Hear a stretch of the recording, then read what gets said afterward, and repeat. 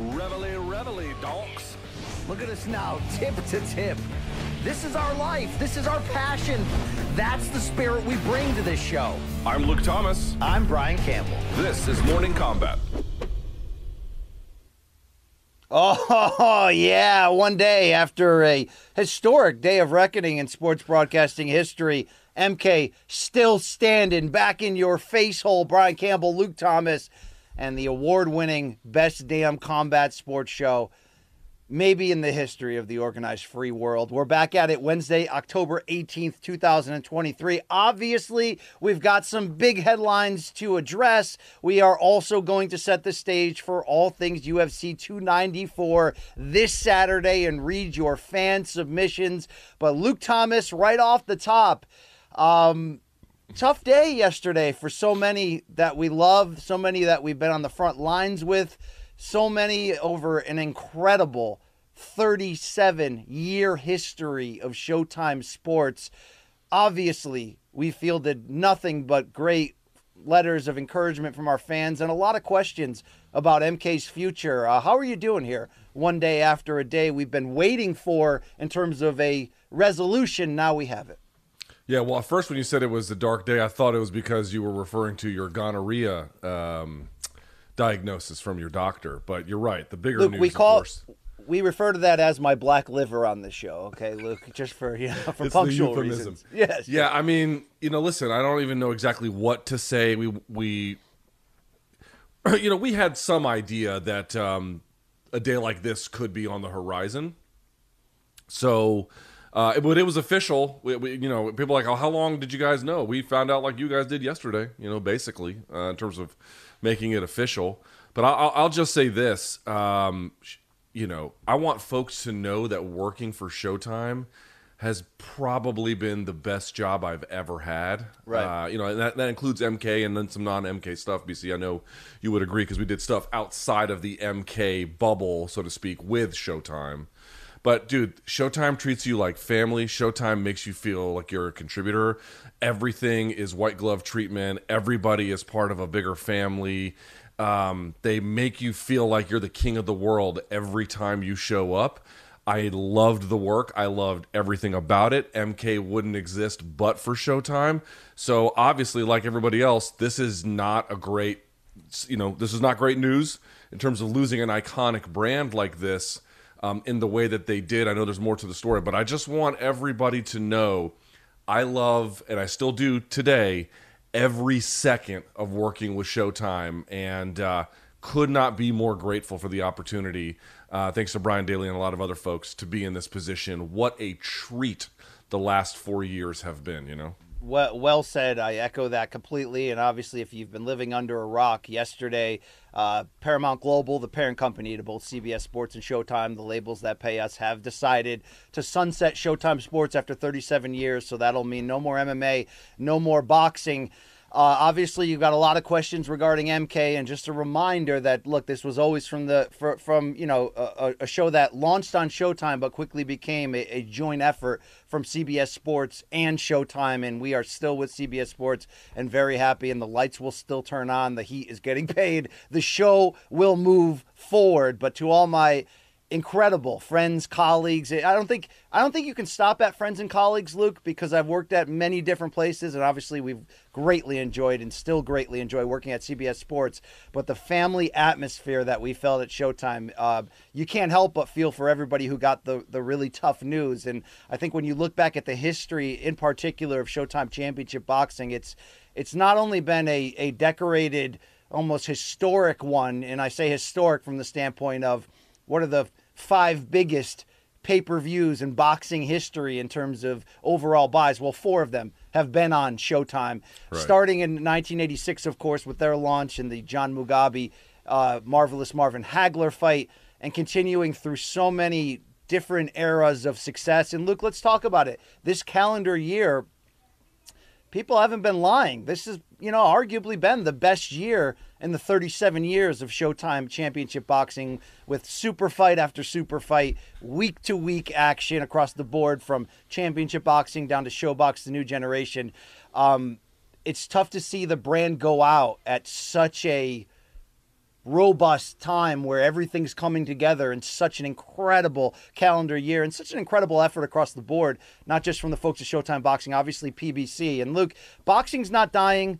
Premier boxing champions, their heart will go on, of course, and you have to believe, and I'm sure everyone can read the same stories online with the same rumors, that they're going to be able to rebound just fine and the brand will move on. But today is about really taking stock of what Showtime Boxing has been. And, you know, I always point to 2013 being the power year in which Al Heyman, Floyd Mayweather, and so many of the fighters that went on to launch the PBC 2 years later made that power shift from HBO over to Showtime, disrupted the balance, and produced back then in 2013 one of the most incredible, craziest years of boxing, probably until this very year.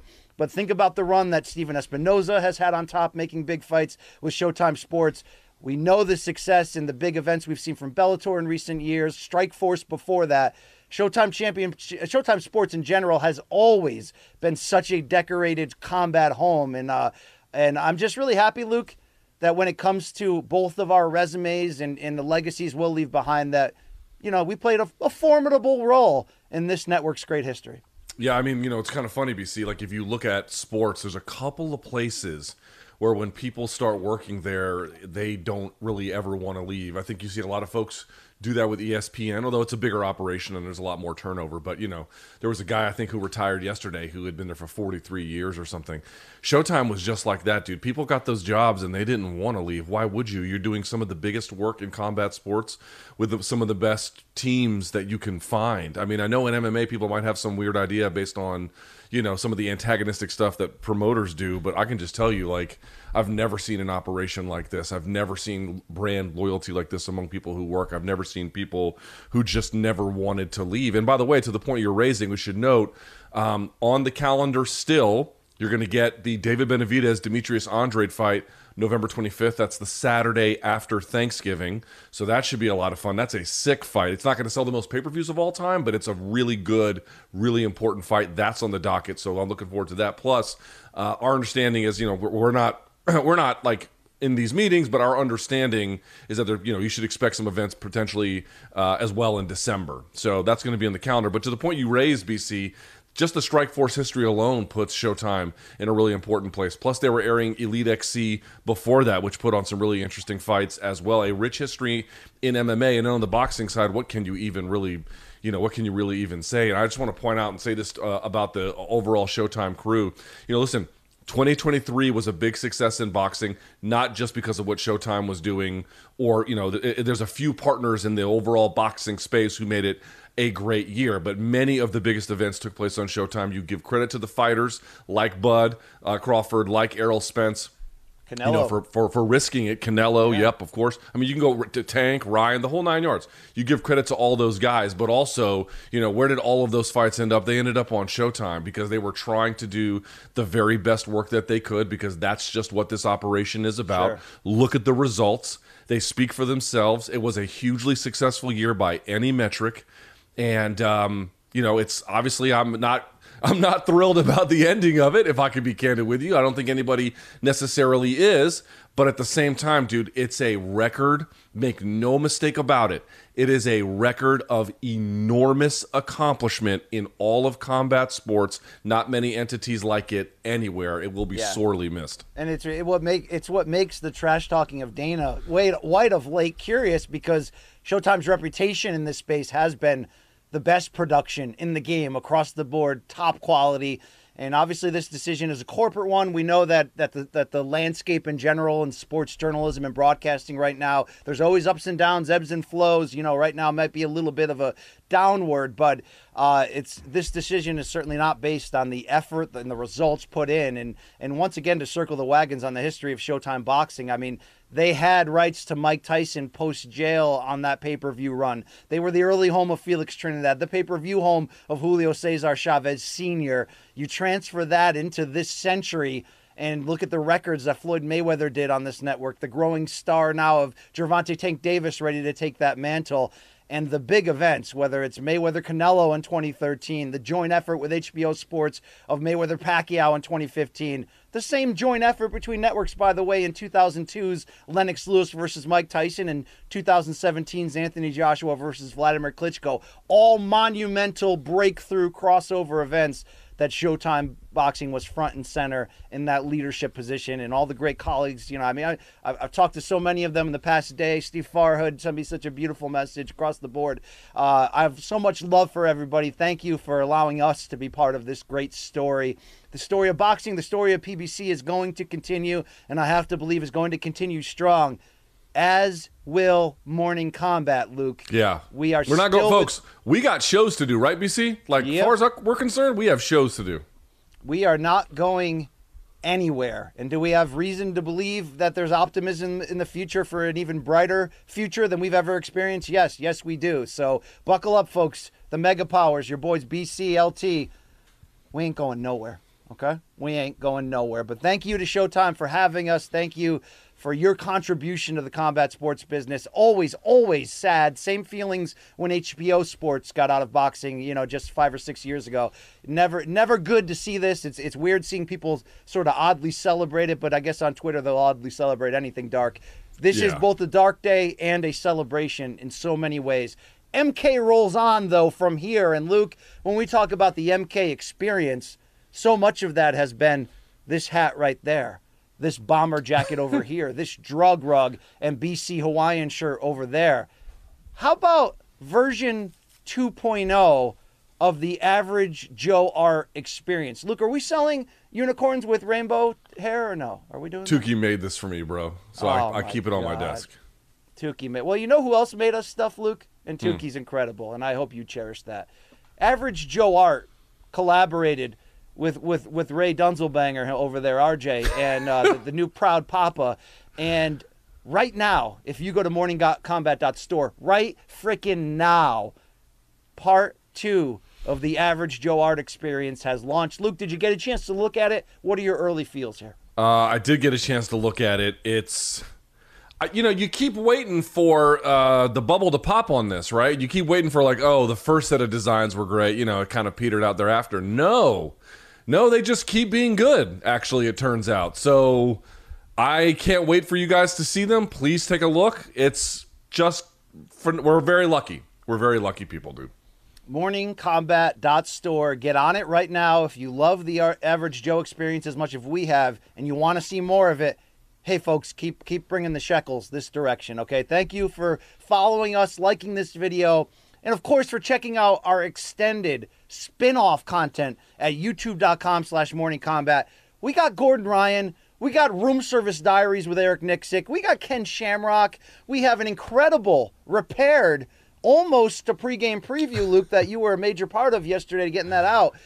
Talking to Eric Nixick about the fighters on the 294 card. Luke, there's just as good a content off the books of these live shows than there is on it, to be fair. Yeah, I mean, actually, some of the best content we do is off of it, to be quite candid. But yes, you know what, man? It's like anytime you pre-record something, you're always like, I hope these fights hold up. And not only did the first fight fall out, the second fight fell out, and the third fight fell out. But there was a couple of pieces of wisdom in between that we thought were pretty good, so we shared it. YouTube.com/morningcombat, BC's Ken Shamrock interview, tons of other interviews we got up there. We have the Room Service Diaries, as BC indicated. I mean, what are you doing, folks? Go get it. We made it. What are you doing with your time? Go bang. Go check out our 50 greatest moments in MK history. And while this larger sort of anvil that dropped yesterday was something we knew could come, we needed closure. We got it. Let's go to the future. And the future is bright. The future is strong. And the future is all about UFC 294 as we transition out of a lengthy intro, you know, of the BC special and variety.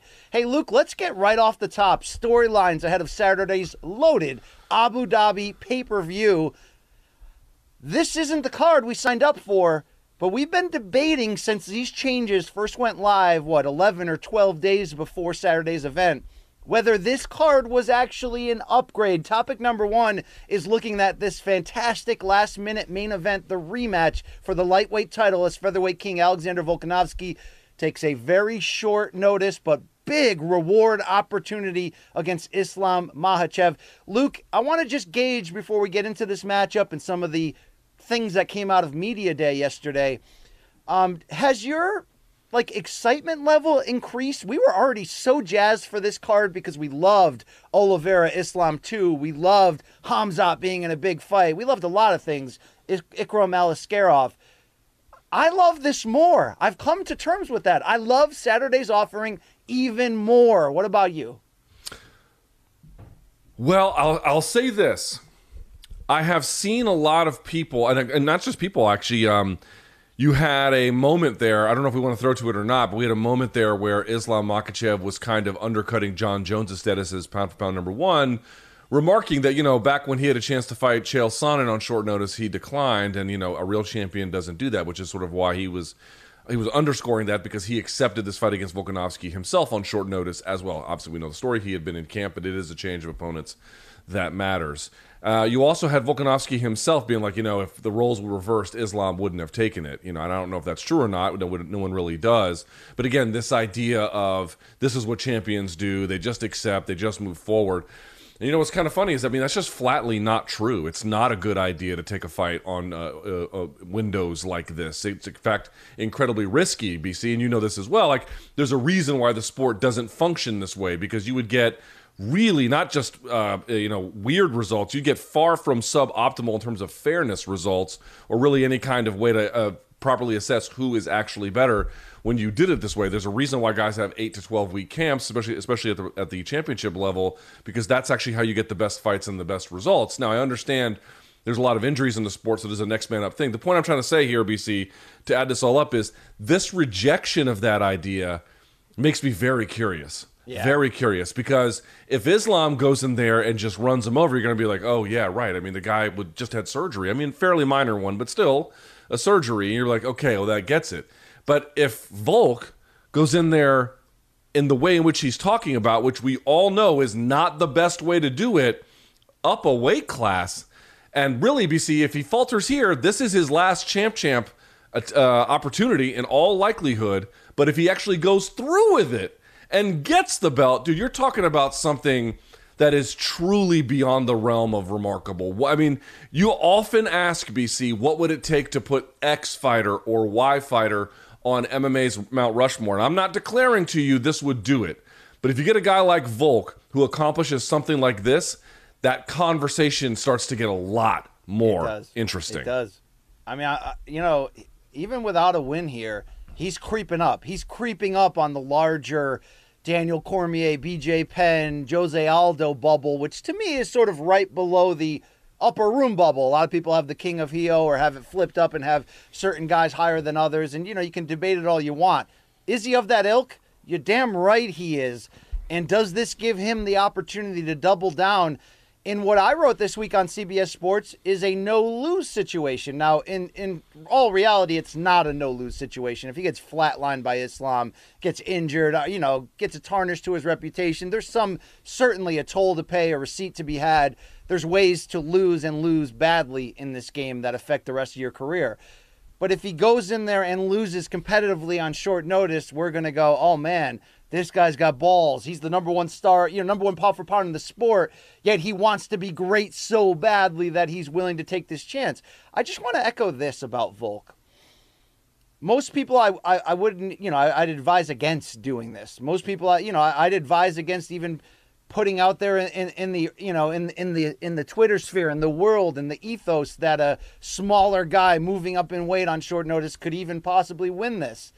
If anybody can pull this off, which is what Volkanovski was really talking about during his media day appearance yesterday, it is him. And he has talked about that. It's not that there's no shortage of danger.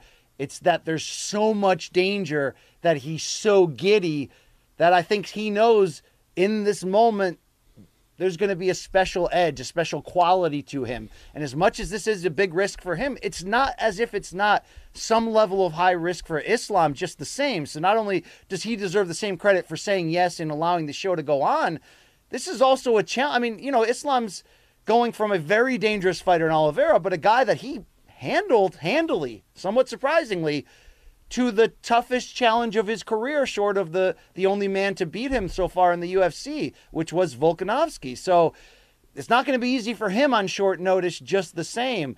That just conspires together, Luke, in all the unknowns here, including the unknowns of Usman moving up in weight. And how about a fight nobody's talking about? Ankalaev finally back after the Blachowicz draw and in maybe a pseudo number one contender fight against Johnny Walker. There's a lot to like here on Saturday, and I'm ready. I'm jazzed. Oh, dude, I've been saying to you this again. Remember, I missed the O'Malley and Aljo fight because I was on vacation at that time. So the last pay-per-view I've enjoyed was whatever was before that one. 292, I guess, or whatever it is. I don't even know what 292. I can't even remember what it was anymore. If you can tell me. So I'm super pumped for this card, dude. Extra pumped. I mean, this is what I'm talking about. You know, again, far from ideal conditions, but there's plenty to like in that main event, especially if you fancy an upset and what that would mean. In the co-main event, we haven't even gotten to it yet, of course.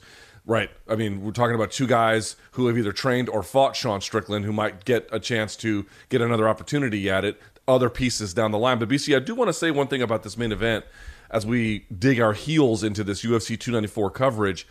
So I went back and I rewatched the fight a couple of times, okay? Once last night, once more this morning. Now, when I say I judged it, I want to tell you what that means. That means I watched the full thing, but if there was something I wanted to see again, I went back and watched it, sometimes several times. I might put something in slow motion. I didn't look at any data, but I did look at the footage however I wanted to, if that makes sense. Now, you know as well as I do, that is not in any way how actual judging works. In fact, it's pretty far from that. But in doing it the way that I did, let me tell you what conclusion I came to. And of course, the volume was almost all the way down, all right? That's a 4-1 Makhachev fight pretty cleanly. Pretty cleanly. The only round, I think, judging it the way that I did it, I can only find the 5th round for Volkanovski. And I think a lot of the narrative coming out of that being, you know, it's a 50-50 fight. No, it wasn't. No, it wasn't. Not in actuality. Well, all right. Let's get into that. Because watching it live, I had it 3-2 Makhachev. Rewatching it, I remember saying it on the Monday after that fight. Rewatching it, I'm like, yeah, there is a case for what you just said. 4-1 Makhachev. And I think that case is actually pretty clean if you see it the way, you know, if you look at it that way. I watched it another time, and yeah, I still think 4-1 is, you know, a very good score. I didn't make the argument for Volkanovski, but there is one there. Even if it was 4-1 or 3-2, that doesn't necessarily mean... Which three rounds? Wait. 3, 5, and which other one? I can't make the case for a third round for Volk. Yeah. But I'm trying to say here is, was it... Like, here's the thing. There can be a boxing match, for example, Luke. You right? There could be a boxing match that's 11 rounds to 1 on the scoring, but yet it was head and neck contested, exciting, yes, aggressive, violent. Like, that doesn't always tell. So even if it's a stronger case for 4-1 Islam than 3-2 or 3-2 for Volk, that doesn't mean that it isn't a 50-50 fight, that it didn't play out like a 50-50 competitive fight. Obviously, people that scored it for Volk are going heavy on how great he looked in finishing it strong late, separate from just the round-by-round scoring. If you watch the fight all the way through and you're like, who would you rather be or who did better? Could you make cases for Volk after the 5th round he had? Of course. You know what I mean? You're adding in also the grading him on a curve because he's a smaller fighter moving up against a guy who we thought really and still is in discussion for maybe being the best in the sport overall, and that's Islam as well. But I just feel like, Luke, even if we're saying 4-1, we're not saying he dominated. I think the story of the fight, even with me saying Makhachev won it every time I've scored it, he's won it in my eyes. The story of the fight was still Volkanovski and how he raised his game to compete on that level. And I'll go to the great fight in that battle. Yeah. I mean, the fight was competitive, but the reality is the crowd. Remember, this fight took place in Perth, I believe, so it was certainly in Australia. So you had a rabid pro-Volkanovski crowd. For example, there was one time where he did an inside leg kick on Islam, and Islam temporarily lost his balance and then regained it, you know, within a second or so, and they went bonkers cheering for it, and that was not even close to the most decisive strike that Islam landed in that particular round. And so you had that going for him. I also think, you know, what was the real big surprise on the Volkanovski side in the first fight. I would argue that it was his defensive grappling. His defensive grappling was much stronger, I think, than a lot of folks assumed it would be. Now, of course, the counter to that is Islam's counter-striking was also much more effective than a lot of folks imagined it would be. But when you really look at who was deciding where most positions took place, when you really look at who was landing the authoritative strikes, when you really look at who was sort of defining the terms of the fight more closely, it's Islam Makhachev 4-1. I mean, there's one punch, for example, that stumbles Islam backwards. And then when you go look at the replay, it was only because he tripped over himself walking backwards under basically a pushing scenario. He didn't actually get punched and then dropped. That's not what happens. Whereas that did happen to Volkanovski, I think, in either the first or the second round. He went square and he got dropped. And so there's just a lot of, and also like what happened in the fourth round, BC, he had the back, but he wasn't very close to finishing. And then in the fifth, Volkanovski was on top kind of finishing. So it had this look of like who did better down the stretch. Oh, Volkanovski. There are not 3 rounds for him. There are not. You cannot find There's 3 not. rounds for this guy. But would you say that even though you and I are both more in a 4-1 Makhachev territory and not even a 3-2, although look, the margin of difference here is very close, for people that, and there's been a lot of credible journalists, fighters, talking heads that did score that for Volkanovski. Are they like dead wrong, or is it just preference in your eyes? Well, I think that they're wrong, but remember, I mean, saying that I judged it in the way that I did, where I get to go back and look at replay after replay if I want, or this particular exchange and that's just not in any way realistic. So in real time, when there isn't a huge gap between guys, and also more crucially, if their numbers are pretty close, even if there's a big difference in quality, if guys are landing at roughly the same clip on each other, that can be hard to really parse the difference. Like, there's a lot of things just kind of look the same. So I understand why a debate could materialize in real time around that. I think the point I'm trying to make is under better methods of inspection, right, where we're not limited by what can you judge right this instant. You get to use some technological tools, you get to reconsider. The evidence becomes pretty clear that Makhachev won 4 of those rounds. And I know that might upset. Listen, we've been hyping Volkanovski up before the rest of the fan base was. Let's just be real about that on this show. So this is not anything anti-Volkanovski. But the truth is, he was behind the 8 ball in that fight, although he really, I think, compared to expectations on the defensive grappling side, very strongly performed, which is insanely admirable. But it's like, what between that and then trying to do this again on 12 days notice, BC, the only thing I'll say that I think does work in Volkanovski's favor is, he had the fight more recent, right? Yeah. He had an opportunity to get, it's not a tune-up, you can't say that, but, he got to stay active, that kind of a thing. That will serve him on Saturday, no doubt about it. I want to ask you a key question about that 5th round, which was big from Volkanovski. And again, I think anybody just sort of loosely scoring it for him, a lot of times you're coming off the buzz of what you just saw, which was this moment where he had Islam in peril, to be very fair. Was that a result of Islam not having the same cardio, or do you think there was a late adjustment from Volk that opened that up? And I want to compare it to the first fight between Amanda and Valentina at UFC 196, where as much as Amanda controlled the first 2 rounds, once Valentina made that adjustment, although she made it too late, she was suddenly in the power position, dictating the terms, putting Amanda in jeopardy. Is there any similarities there, and how do you think Volk was able to produce that moment? Never forget there was an IV controversy the first time, right? Islam's a big dude. He cuts a lot of weight.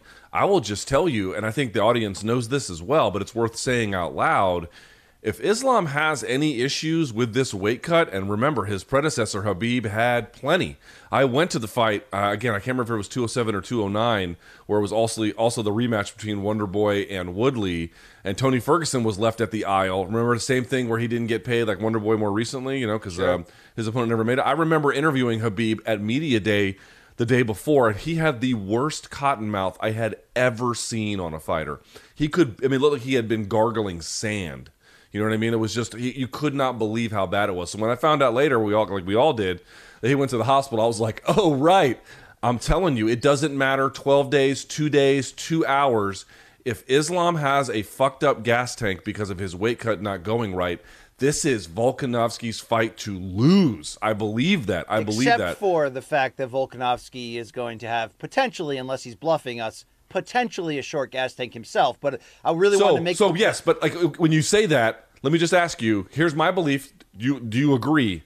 I think Volkanovski has enough for 3 rounds.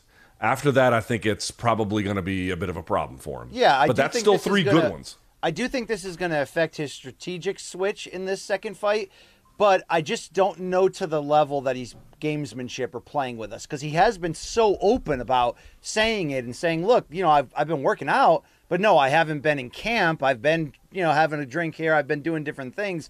And now he's like, yeah, I think I only have enough stamina to go in there and get the knockout. So is he smart enough to be setting traps? Of course he's smart enough to be setting these type of traps. Yes. But what I really wanted to ask you, and why I made that Amanda-Valentina comparison, is I ended up not being surprised that Valentina fought Amanda on even terms in the second fight, to the level where I even scored it for Shevchenko, as did a lot of people, because I felt like in round 3 of the first fight, she figured out the adjustment that she needed to make in order to compete on even terms. Do you think there's any level of that for how that first fight between Volk and Islam ended? Did Alex figure him out, and are people maybe not thinking about that entering the rematch? No, he did not figure him out. But Makhachev, I don't think really figured out. Okay. So a couple of things. I'll give credit to Jack Slack. I actually looked back. I was like, I never remembered the details of this fight. I actually never broke it down in real time, which is why. So I had the opportunity to go read somebody else's analysis. And I read Jack Slack. Shouts to Jack Slack. He did a great job. One thing that was really interesting about this fight was, if you notice, it looked kind of weird, but Volkanovski was very good at it. There'd be times when Islam would be behind him, they're both standing, and they'd be against the fence. And you'd actually see Volkanovski bury his forehead, or the top of his head anyway, into the fence, but then kind of leave his back exposed. And the reason why he was able to do that, it's a long story, but the traditional defense is you actually have to leave one shoulder up against it because it prevents them from taking the back, but it actually makes it easier for you to get mat returned. But when you do what Volkanovski did, this sort of like weird thing where you're actually open, it makes it easier for your back to get taken, and his back was taken twice in this fight, I believe. But it makes it a lot harder for you to get mat returned. He had some interesting anti-grappling stuff like that there really is no name for. Him and his team just kind of figured it out ahead of time. The Sumigeshi, which we pointed out as well, which enabled him to reverse. He had all of those things, and his strength was there as well. He's good at underhooking.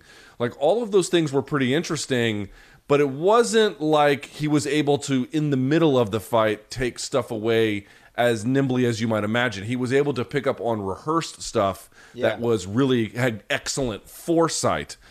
In the same way, Islam was able to, I thought, obviously his counterpunching, going over the top of his jab, going over the top of his cross, going over the top of that. He would do that switch cross all the time, or switch hook, I should say. And Islam read that thing a mile away. He would go to the body, he'd go over the top. You saw later Islam go knees up the middle, which caught him. Obviously, he was able to reach and grab because there's a height disparity. So both guys had good ideas about how to attack the other one. But what I did not see was a ton of second or third order things that got them to the next level. I think Saturday is going to be the day where they debut, so to speak, their new ideas. Yeah, I agree with you. And it just adds so much extra intrigue to the rematch, as does the last minute elements of it. I want to stay with this, Luke, because I'm curious the way that, you're a brilliant mind and you see this. Look, I speak prematurely into the microphone without fully thinking through my thoughts, Luke. I end up on dead wrong a lot and get tongue-tied and twisted. I've said at times that Volkanovski wrestled with Islam on an even level in the first fight, which isn't true. That he surprised us by neutralizing the wrestling of Makhachev, which upon third watch of the fight also isn't true. What he did do was not get dominated by the wrestling, and that was the big part. That was the key reveal, that Alex could level up his game to even this level, to where, he didn't necessarily lose the fight because of that. But is that statement even true in the end? Basically, what I'm trying to ask you is, how much did Islam win the first fight by wrestling as opposed to striking, in your opinion? I would think, if you really look at what won him that fight, round 4 is big because he had the back the entire time. And there definitely were other moments where wrestling was key. I think in the eyes of the judges, wrestling won him that fight. I think when you're examining the complete record, it's a little closer to 50-50. I mean, again, the big surprise was how well Islam did on the feet, and conversely, how well Volkanovski did with the wrestling, right? These were the two big surprises. And you go back and you watch what Islam did, dude. Like, remember, he dropped Charles Oliveira and then finished him off. Then first with a strike to set up the submission, but then a strike to take him off of his feet. And he dropped Volkanovski in this fight, landed good shots on him the entire time. How many times do you remember Volkanovski nodding, being like, okay, good shot? Yeah. This happened repeatedly through the course of that fight. So I do think a fair assessment is 50-50, but if you're getting like, how do you get a 48-47 scorecard for Islam? You get that by kind of noticing more of what he was doing in the grappling department than I think overall in the striking. I don't see how else you can do that. But did that aggressive grappling tire him out for round 5? Yes, it did. Holding the back the way he did. I mean, you could make an argument. What if he was now holding the back with the body triangle that does wear you out? Okay, but you have to think about it too. Like, if he didn't get the back in round 4, how done was he? It's an interesting question, right? He might have been, in bad shape there. He was able to like be tired, but at least just, isometrically hold the lock. Because once he was on his, think about it this way, right? In the fifth round, he was on his back for what? A couple of minutes or more? Something like that? Do we really believe that if he had full energy, Islam is just going to prefer to work from guard? Fuck no, man. He punted. Yeah.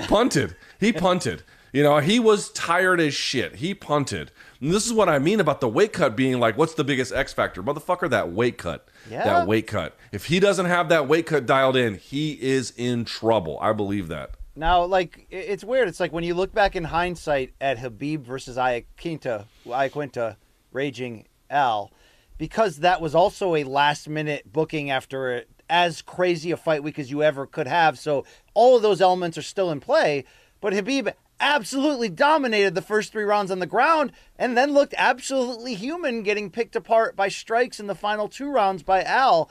That it's like, in hindsight, do you say also with that he didn't? Because look, Luke, the more we come to terms with wrestling, the more we realize that as dominant as somebody can look in a stretch with it, it's not a 25-minute sustainable operation unless you are a different level of human. And even the great Khabib in the Iaquinta fight, like, visibly was drained. He almost looked like Curtis Blades in the 3rd round against Volkov a couple times, right? I mean, like, it's hard to, if you can't turn that wrestling dominance into a threat to end the fight, if you're fighting somebody who has an elite gas tank, an elite will, next level adaptive skills, which Volkanovski does, it could come back to haunt you. Did you ever expect to see round 4 and 5 go the way it did after watching the first 3 in the Khabib fight against Al? No, right? Like, but that happens, man. It can happen. And the other part too is when you think about the control positions that Islam got and the weight that they deserve, not more than it deserves, but appropriately weighting it.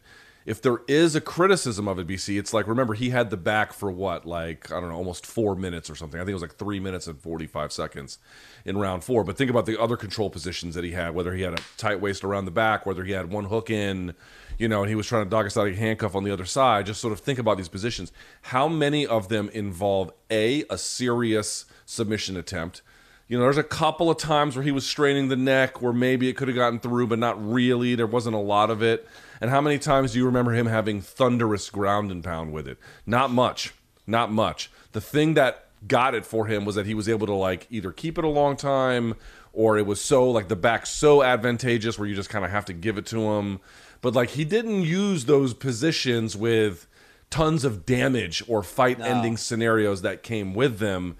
I don't know who the king of the rematch is, BC, because we've seen, obviously, Volkanovski do it effectively very well. We're going to get a good look at what Islam can do with a situation like this. So I don't know who the answer is.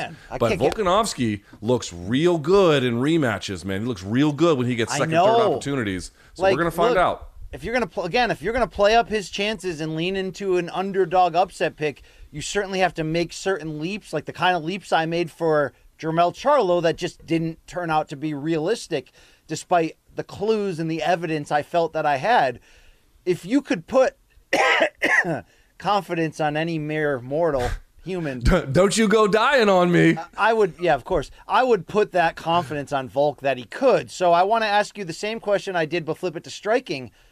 You could say, though, considering that he briefly knocked down Makhachev and also wobbled him early with some beautiful combination punching, Volk got the better of the striking in the first fight. That's an accurate statement, correct? No, he didn't. Not the better of? You're saying it's even? I think Islam did the better striking in the first fight, yeah. I think he was better basically on both dimensions. Now, let me just be clear about what I'm saying. To the point you raised earlier. For example, Max Holloway fought Frankie Edgar. I think Max won that fight 50-45. But, like, what's the difference between what Max and Frankie was doing round over round? Barely anything. Not much, right? But in the end, it accumulated that way. I'm not telling you that Volkanovski didn't have moments in the stand-up. He did. And, of course, I'm not at all telling you he didn't have moments in the grappling. He did. But who did the better work in either dimension? It's Islam to me. I mean, I don't know how, that's how you get a 4-1 score. You just look at what he was able to do. So that 4-1 score, I think the guy who did the better striking overall definitely was Islam Makhachev. Really? I mean, I certainly love the big counter shots. I just felt like, I don't know. I felt like Alex had to have an answer on the ground to set up an opportunity for his striking to shine. I thought he had enough of an answer on the ground, and I thought he won the key moments of the striking. But look, it was close. I preferred Makhachev. So did you. We'll see it again. Mikey Mormall of CBS Sports, of course, our great producer. Mikey, could you play, I want to tee up a clip here of Volkanovski talking to the media yesterday and just explaining his whole mindset behind this whole Dare to Be Great opportunity. Could be his last chance at a second belt, a second division for all we know, but damn, is he walking head on into that. Let's listen. I think they were still going through the process of, is Charles fighting? You know, maybe they're going through the process of that cut happening, because I didn't get told that he was out. They said something was going on. Can I do it? And then talked to my manager, hit me up, and I was like, all right, yeah, I guess we can. You know what I mean? I go, you do your part, I'll do mine. Like, it was pretty much that easy. Obviously, we had to go back and forth. That was more on, more on negotiation sides. But me taking the fight was pretty much straight away. Yeah, we did that, and it just then they did the rest. But you don't need to know that. So I literally called up my team and said, looks like I'm fighting in 12 days. Can we please rally up some of the troops and do a fight simulator, do a meat grinder? And then literally, that's what happened. So I'm lucky enough to have a team like that literally got the phone call. All right, we'll be there. So this was a couple of hours after I got the phone call. I went and did a fight simulator. That's how quickly this all happened. Chat to the family, and Emma, I mean, we both just had smiles on our face. I don't know why. I mean, I think she knew that I was chewing at the bit to get back out there. Having to wait till January, I was literally doing my head in for a bit. But then this come, and then I had a smile, and you couldn't wipe the smile off my face. And she's seen that. I think she felt that, and she goes, I think this is meant to be. So, and that's what I felt. And then we're like, okay, let's do it. Oh, God, that gives me goosebumps. Obviously, that's not from the media day. That was from a pre-workout before traveling and getting for this. But, Luke, there are the fight stats from their first meeting at UFC 284, a unanimous decision win for Islam Makhachev. What jumps out to you when looking at this? Yeah, obviously a couple things. Takedowns, 4 of 9 for Islam Makhachev. That's a lot. The control time is a lot as well. By the way, that's a little weird that they have Volkanovski with a knockdown, because it was actually just a push down. It wasn't a great knockdown, and it was actually Makhachev that sat Volkanovski to a knee. But okay, neither here nor there. The bigger one standing out to me is the volume that Volkanovski threw. I think this is what's tripping people up. Yes, his volume was greater. A lot of those were inside cut kicks, and they are strikes that matter. I'm not here to tell you that they don't, but again, the effective striking, to me, these stats don't really help you in that regard. So it's just something to think about. All right, let me ask you a key question off of here. You see 0 for 4 on takedown attempts from Volkanovski in that first fight. I think it was his third one that he came the closest with, and he surprised Islam with it, and he almost got it. But look, you're facing Makhachev. But what was a big narrative escalation in that first fight? It was the great work of Coach No Spears, Craig Jones, who you saw in that video, and how he helped Alex level up in certain parts of his wrestling game. Is there even more room for that relationship to have flourished from that fight? Can we expect at all maybe questionable to ask this considering the short turnaround. He may not have a full gas tank, so why the hell would he wrestle?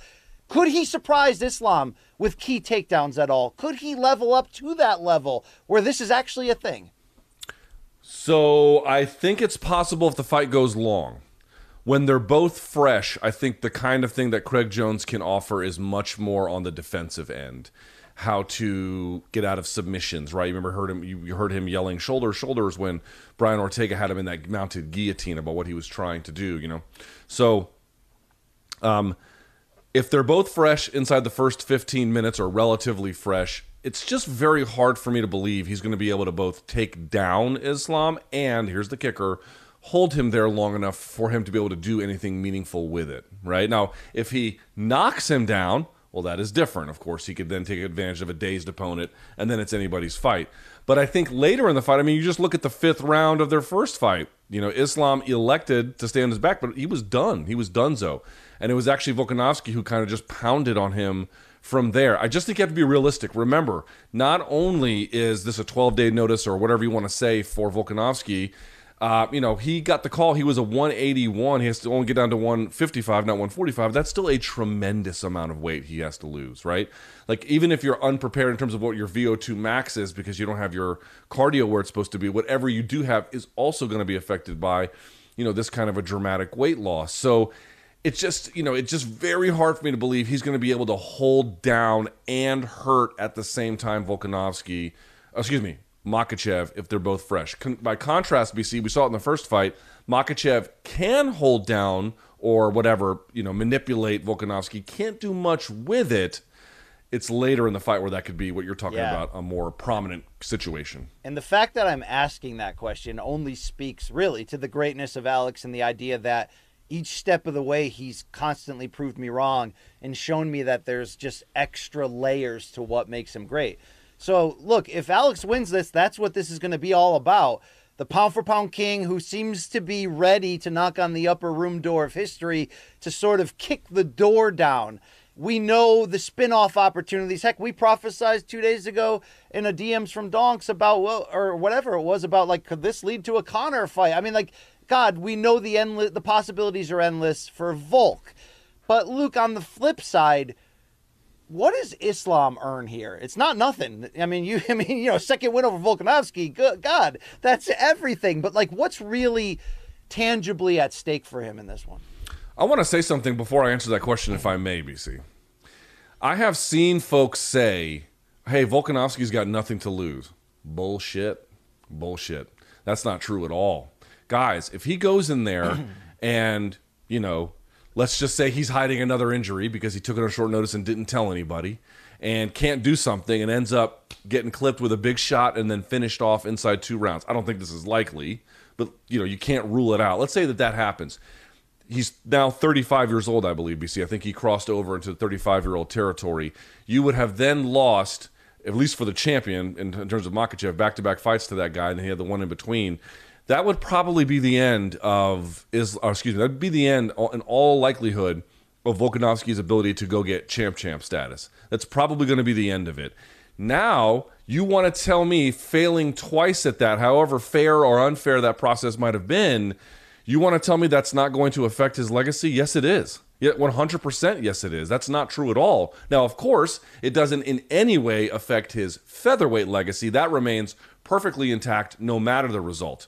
But his overall pound-for-pound place and his overall place in the pantheon of great fighters, if he were to lose and lose considerably here to Islam, that would have a dramatic impact on how we evaluate his legacy. So folks out there saying, oh, Volk's got nothing to lose, you are only just kidding yourself. You're not kidding anybody else. That's fair. That's first. That's fair, That's but first. but you would say is it worth the gamble if you know this fight's not easy to be made? I just turned 35 3.5 weeks ago.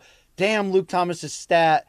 I can't believe he saw that fight 49 times when I fought Max that second time. A lot of things he's probably thinking, but dude, like, I don't know. There's so many parts about this fight that I love. I grant that the calculus of wanting to take the fight probably makes it a reasonably justifiable decision. Oh, and the money. And the money probably and the money, trumps exactly. it. Like, there might be actually very good reasons for taking it, and I want to be clear, it doesn't in any way affect for me his featherweight legacy, which is basically he's the best to ever do it, okay? Doesn't change that at all. But you cannot tell me that if you try twice and fail twice to get a champ status and now you're crossed over by 35, it's probably curtains for you to get that belt. That will have an impact on his legacy no matter what. On the Islam side, dude, you know what has blown me away? The negative attitudes towards Islam on social media that I have seen, that I just have a hard time, at least, well, that's not quite true. I had a hard time understanding this week. I asked folks on Twitter, why is there such a negative Islam sentiment? And part of it is, you know, like Khabib propped this guy up and he doesn't have half of Khabib's charisma, which is true. A lot of other folks are saying, you know, well, hey, the Kadyrov ties aren't great, but it's like, yeah, but you still love Justin Gaethje and Henry Cejudo and all those other guys, so, you know, spare me that bullshit. Like, yes, I don't like that stuff either, but the selective outrage about it doesn't pass muster. Fine. Or it's that the last thing, BC, that some of these guys kind of feel like he had an easy march to the title, you know, the Thiago Moiseses and the Bobby Greens of the world. Yeah. And there are some folks who feel like, you know, maybe Volkanovski should have won. They kind of look at this guy a little bit like an imposter. A little bit like, right. And it's, you're asking, what does he have to beat? If this won't end the haters, BC, but if he can go in there and give a very strong showing of himself, it's going to quiet some of them down, at least for a little while. Absolutely. That's true. And I think that's inevitable when you're you get the rub of a large star right before you. And I mean, the handover here was real quick from Khabib's like sudden retirement to Islam taking the throne. And I think, you know, it's the same thing with Tank Davis. Like, even though Tank Davis has obviously all the law issues and you can love him or hate him for that, everybody loves him now as a fighter, as an entertainer. He's a crossover celebrity, show up at the fight's dream. But, like, a lot of people hated him on the way up and were sort of cheering against him just because Floyd put the arm around him and was like, I promote him, this is my guy. So people are naturally sort of like, well, is he even that good? Well, God, he proved he is that good. Canelo had to do the same thing getting out of Oscar's shadow early on, too. That just comes with that territory. But, yeah, I like the way Islam handles himself in general. Even when he says, kind of talking a little trash at yesterday's media day, that, look, Volkanovski only did this for the money.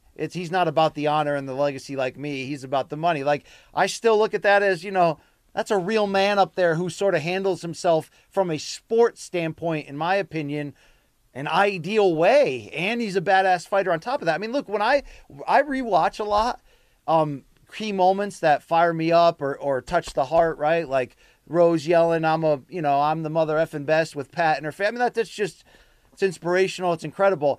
Have you watched again Islam's post-fight speech from the title win against Oliveira that's been making the rounds again on IG lately? I've not. With dramatic music playing in the background as he shouts out Abdul Manap, the late coach and father of Khabib, and then eventually puts the title over Khabib's shoulder and is like, I only have this because of you and your father. It's like the ultimate reverence, respect. Bushido, you're my family. Like, let's carry on your dad's legacy. I can't believe I'm here. I'm only here. Like, that shit goosebumps me. Like, dude, I don't know how you could hate unless you're leaning, I guess, on Kadyrov pictures or whatever, or he's just that foreign, Khabib 2.0, and I hated Khabib, so I hate this guy. Unless it's that, dude, he's a blue collar, humble destroyer. You know what I'm saying? Like, he might not have Triple G's personality, but they're built the same way. Yeah, I mean, here's the thing. It's like, dude, words like honor, discipline, glory, these are words to most of the population. They don't really concretely mean anything because they never really touch their lives in that way. They never really seek those things in that way. It doesn't guide them and mold them and turn them into something better. They're just words people use in the language. But to guys like Islam Makhachev, and of course he's not the only one, guys like Volkanovski too. But we're talking about Islam here. Got words like honor, glory, discipline. These are the guiding principles about how an entire life must be lived. They live, quite literally, live and die by it. And so when they achieve something of substantial, accomplishment and whatnot, the first thing that these guys do is talk about their humility and gratitude for everybody else. I'm not here to tell you that Islam is a perfect human being. Again, we just sort of went over some of the things that are less savory or interesting about him. But at the same time, you have to at least look at the work ethic that this guy has. And when he says these kinds of things, Unlike for most people, they aren't words. They are the things at which that your life is defined by every day, all day, the entire time. Well, very, very well said. And I think it's not just a second victory over Volkanovski. I think it shuts up the people who, well, look, this is what Islam said at Media Day yesterday, you know, talking about the scoring I mean, not the scoring of the fight, the voting of the pound for pound. Him saying, and it's understandable, we had a number 1 versus number 2. I beat the guy everybody thought was number 1, and yet I'm still number 2. Well, Luke, even with the last-minute nature of here, and remember, Islam also has last-minute adjustments to make, I think that quiets that. I mean, you're fighting for pound kingship, right? I mean, this is what it's all about. This is bigger than any title, bigger than any sack of money or pay-per-view buys. You're fighting the best fighter in the world for a chance to be called that. That's really what's at stake here for him. Yeah, and again, going back to it, we already talked about what Volkanovski risks if he loses. People saying it's nothing is just simply not true. But on the other side, if he does break through, if he does get this belt, 12 days or not, dude, you could give somebody 120 days. Most dudes in the world at 155 are never going to beat Islam Makhachev. They're never even going to get close. They're never even going to get close to the opportunity to even fight him, much less get back-to-back opportunities, again, insofar as Islam is concerned. So if he goes and does this, BC, I mean, we should just be very honest about it. I'm not sure if it puts him on MMA's Mount Rushmore. I don't know that it does. But holy fucking shit, man, it gets him very, very close. You go and pull off what Volkanovski's attempting on Saturday, folks, and there is simply no denying you're looking at one of the handful of best fighters to ever do it. He is attempting the near impossible, and if anybody can pull it off, it is him. Yeah, I mean, it's already incredible what he's built in terms of names and defenses, but I think bigger than that, you're watching a fighter who's getting better every single fight, even though he's now 35, which means he should be disqualified from ever defending a title or winning a title again under that stat that only Tyron Woodley has figured out. But, I mean, look, it's Chad Mendes by knockout. It's Jose Aldo by just basically forcing him to not try. It's 3 wins over Max Holloway. It's Brian Ortega in a hellacious fight where he had to survive stuff, right? It's Yair Rodriguez, and I rewatched that fight, and outside of that short pocket of strikes that Yair landed, which led to the inevitable finish on the ground, like, Volk kicked the shit out of him. That's not hyperbole, right? Oh, yeah. Like, that's not hyperbole. And that guy was the interim champion, and we're like, he's finally figured it out. He could beat anybody in the world. So, yeah, it's hard for me not to say that although these are major obstacles that he's going to face entering this challenge, not only that it's worth it, but that if anybody can adjust and do it. I mean, he's way too small to be this much of a badass. We all thought he was a point fighter who just did foot patterns. I know you were one of the guys that were way ahead of it. Brandon Wise as well from CBS Sports, my editor too. But like, it took me a while to realize how great he was. How is he that small, yet he's morphing into a finishing striker? Now I say morphing, he got TKZ, just, you know, overwhelmed him over time with damage. He finished Yair on the ground. Do I believe he's going to amp up and walk in there and knock out Islam with one punch? Well, no, not likely. But I can't even believe that, like, we'd even be at that discussion level. He really got that great in every single category. I mean, it's like, this is peak of the profession right here. This is, I mean, just understand. Like, this is one difference between Islam and Volkanovski to this point, which is Volkanovski and the way in which he fights. I think, not just changed the game, but like pulled the game up a level. Yes. In terms of like what he showed he was capable of. That's just at 145. Again, he goes and does this at 155. You know what I mean? You're just talking about a handful of the best guys to ever do it. So like, the greatest accomplishment that I think you can say for somebody, or at least one of them anyway, is that, you know, when you were competing, not just were you a high achiever, but did you actually advance the game? And I think he did. I think he has actually made the game better by virtue of the tools, strategies, and tactics that he employs, which are, frankly, the reason why he has success is they are ahead of their time. He is ahead of all the 145 guys, including Max, which breaks my heart to say, but it is true. And that's why he is able to enjoy this success. He is a marvel in that way. And he was miles ahead of Max in that third fight, which is that just a really bad night for Max? That was painful, yeah. Well, that was a painful miles. All right, part of what, to switch back to Islam, that whole debate about the pound for pound. It wasn't just people like me scoring Volkanovski as number one despite the loss in a head-to-head matchup. UFC also put John Jones at number one after his comeback win against Gane. We have sound here of Islam talking about that. Dana White said that he's going to put your quote on the wall at the UFC Apex. I'm curious what you think about that your words are going to be there forever. You know, this is what UFC champion have to do. Like a real champion. If you're a real champion, you have to take fight, doesn't matter how many days, who is going to be, not like your pound for pound champion when they give him chills on him. If you're a real champion, you have to fight. They put him number one, the number one guy right now, who he beat last 5 fights. We don't have some name from top pound for pound rankings.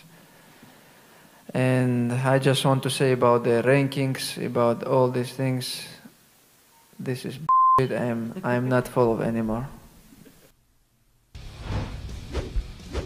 Number one bullshit, Luke, is what he should have said, right? Yeah. Taking shots at Bones, bro. Yeah, I gotta tell you, I just find all that stuff bullshit. I just find it complete bullshit. I mean, I get why these guys say it. You know, maybe they believe it. I don't know. But, like, on what planet is it true that champions should fight anyone on any kind of notice? This is a thing champions do. Okay, so here, let me help everyone who's a child out there. Here in the real world, there's a reason why for championship fights we try to give them max lead time, because that's what's required to beat other guys who are basically that good. So this is what I'm trying to explain to people. Like, would it be, not miraculous is a strong word, but would it be pretty goddamn amazing if Volkanovski wins? Yes, for no other reason than he was, by his own choice, but ultimately denied this lead time to do it. Like, it's just not true. This is a thing champions either should do or, like, by honor have to do. This is a promoter putting on a sock puppet and saying champions should take these kinds of fights. No, champions in all likelihood should not take fights like that, but they do, and you know, we're lucky for it, I suppose. Well, the last minute change also forces UFC to hurry up and change the messaging and the marketing and the fight posters and the countdown and all that. I believe we have a animation here of some kind that they're using to promote this fight. Let's watch and react.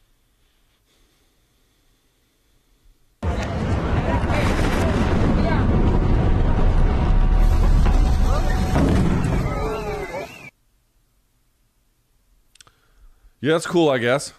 Yeah, I don't hate that. That's cool. Yeah, it's cool if you can see it and you're not in prison in the United Arab Emirates for criticizing the governments. But if you're not that and you actually can go, it's super cool, you know. You know what? For all the love that we rightfully give to divorced mothers, Luke, that listen to this show, and do we have anyone incarcerated that's a fan and like has to catch MK every week? Do you think so? What a great question. I don't know. Because I'd love to set up. Would that be out of taste if I set up like a weekly Zoom portion of our show where we catch up in the can with our biggest locked up MK fan or something? Yeah, but like, what would it take? Like, what kind of crimes would you be okay with them committing, but also still being cool? Because then we've got to play judge and jury and try to judge other people's sins when you know. Well, he just stole a lot of cars. All right, that's cool with us. That's fine. Hey, what if he stole my car, dickhead? He stole a lot of organs out of people's bodies, but they had it coming, you know? Yeah, all right. There we go. Hey, Luke, topic number 2. Let's keep this great show going. By the way, last thing on this. Both the cop and the insurance lady were both like, well, in the circumstances like yours, we have a high belief of confidence your car will be returned. It's been 3 days, BC. My phone hasn't rung. Let me tell you. You'll probably get a piece of it in the mail with a horse head. Yeah, you ain't getting that shit back. Let's go to topic number 2. UFC 294's co-main event is also new and also fantastic. Former welterweight champion Kamaru Usman will make his middleweight debut in a number 1 contenders fight against the red-hot Makhachev-Volkanovski. Red-hot has been watered down at times by COVID battles, injuries, visa issues, and that whole weight fiasco against Nate Diaz. But Luke, I went and watched Hamzat fights the last couple of nights, just sitting around in the 8th row, and holy shit, has he been destructive from start to finish. Really, the Gilbert Burns brawl is so fun to watch, but like every other moment is just, it's not just domination, man. It's aggressive, like just it's mean. Nasty. It's mean. It's fucking mean as shit. All right. So he's going to fight Kamaru Usman. Dana White says yes, the title is at stake for the winner. A title shot against Sean Strickland, the new champion.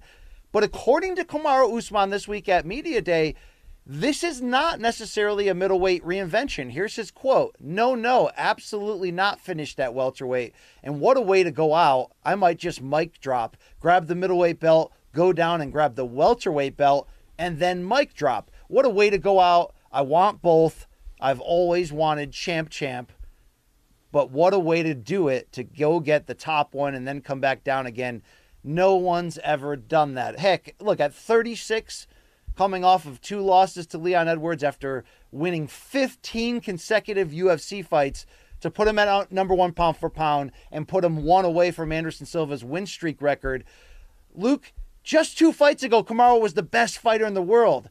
But now he's 36 with knee issues, up a division. I get what he's saying there about, I ain't done here. You'll see me back at welterweight. I want him to be motivated. I want all of that. But, like, is it a pipe dream to expect Usman to come in here and fight on equal terms with Chimaev? Like, that's straight up. That's my key question here. Pipe dream is a strong word. I mean, we're talking about a guy who, to your point, 2 fights ago held a belt. So, pipe dream, I don't think so. I would say, again, if you had perfect circumstances where each of these guys had 2 to 3 months to prepare for each other, my enthusiasm for this would be a little bit higher than it probably is.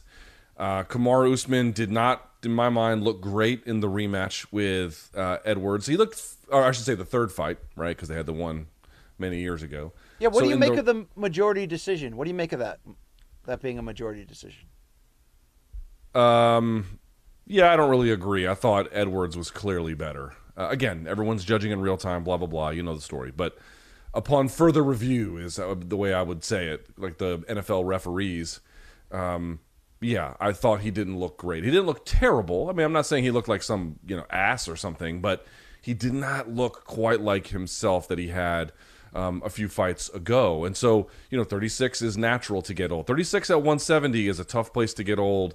It's, I think, a little bit less so in general 185, but probably very costly in a fight like this where you have a much younger, insanely aggressive opponent.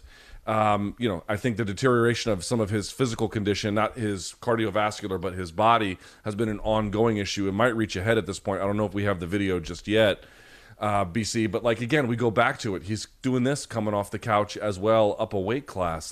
Yeah. Even if you have high confidence, how is he going to look at 185, BC? I don't know. I don't really know. I want to give him the benefit of the doubt for the experience, for the grit. I mean, look, there's reasons why he was as successful as he was. He was special. It's not that he's not special, but what used to make him so special was the dominant wrestling. I don't know if that's sustainable with bad knees at 36, right? I'm not in his knees. I don't know that they're bad, but that's the rumor, Luke. That's the sort of black cloud that's lingering over. Oh, and you also have to go up in weight, and you also have to fight this absolute badass savage. Luke, are you of the belief that I have come to, that I don't even think wrestling matters in this matchup? I think Khamzat's the better striker by far, and if it stays in that spot, I think he's motivated to prove that against Usman. I think he will, but he's going to have to wrestle. Kamaru's going to make him wrestle, right? I mean, maybe Kamaru slugs it out with him. I guess I'm really not sure. But we've got this video, BC, that I think is so important that it kind of affects the rest of the analysis. Okay, are you talking about the weight cut one? Talking about the injury video. It's ready. Okay, so here's the deal. There was a public workout for the UFC 294 in which Justin Gaethje and Usman, Gaethje held pads, Usman worked. But there's belief that if you listen closely, there may be a reference to an Usman injury in there. I haven't heard it yet. I'll hear it in real time with you. Let's go to the videotape.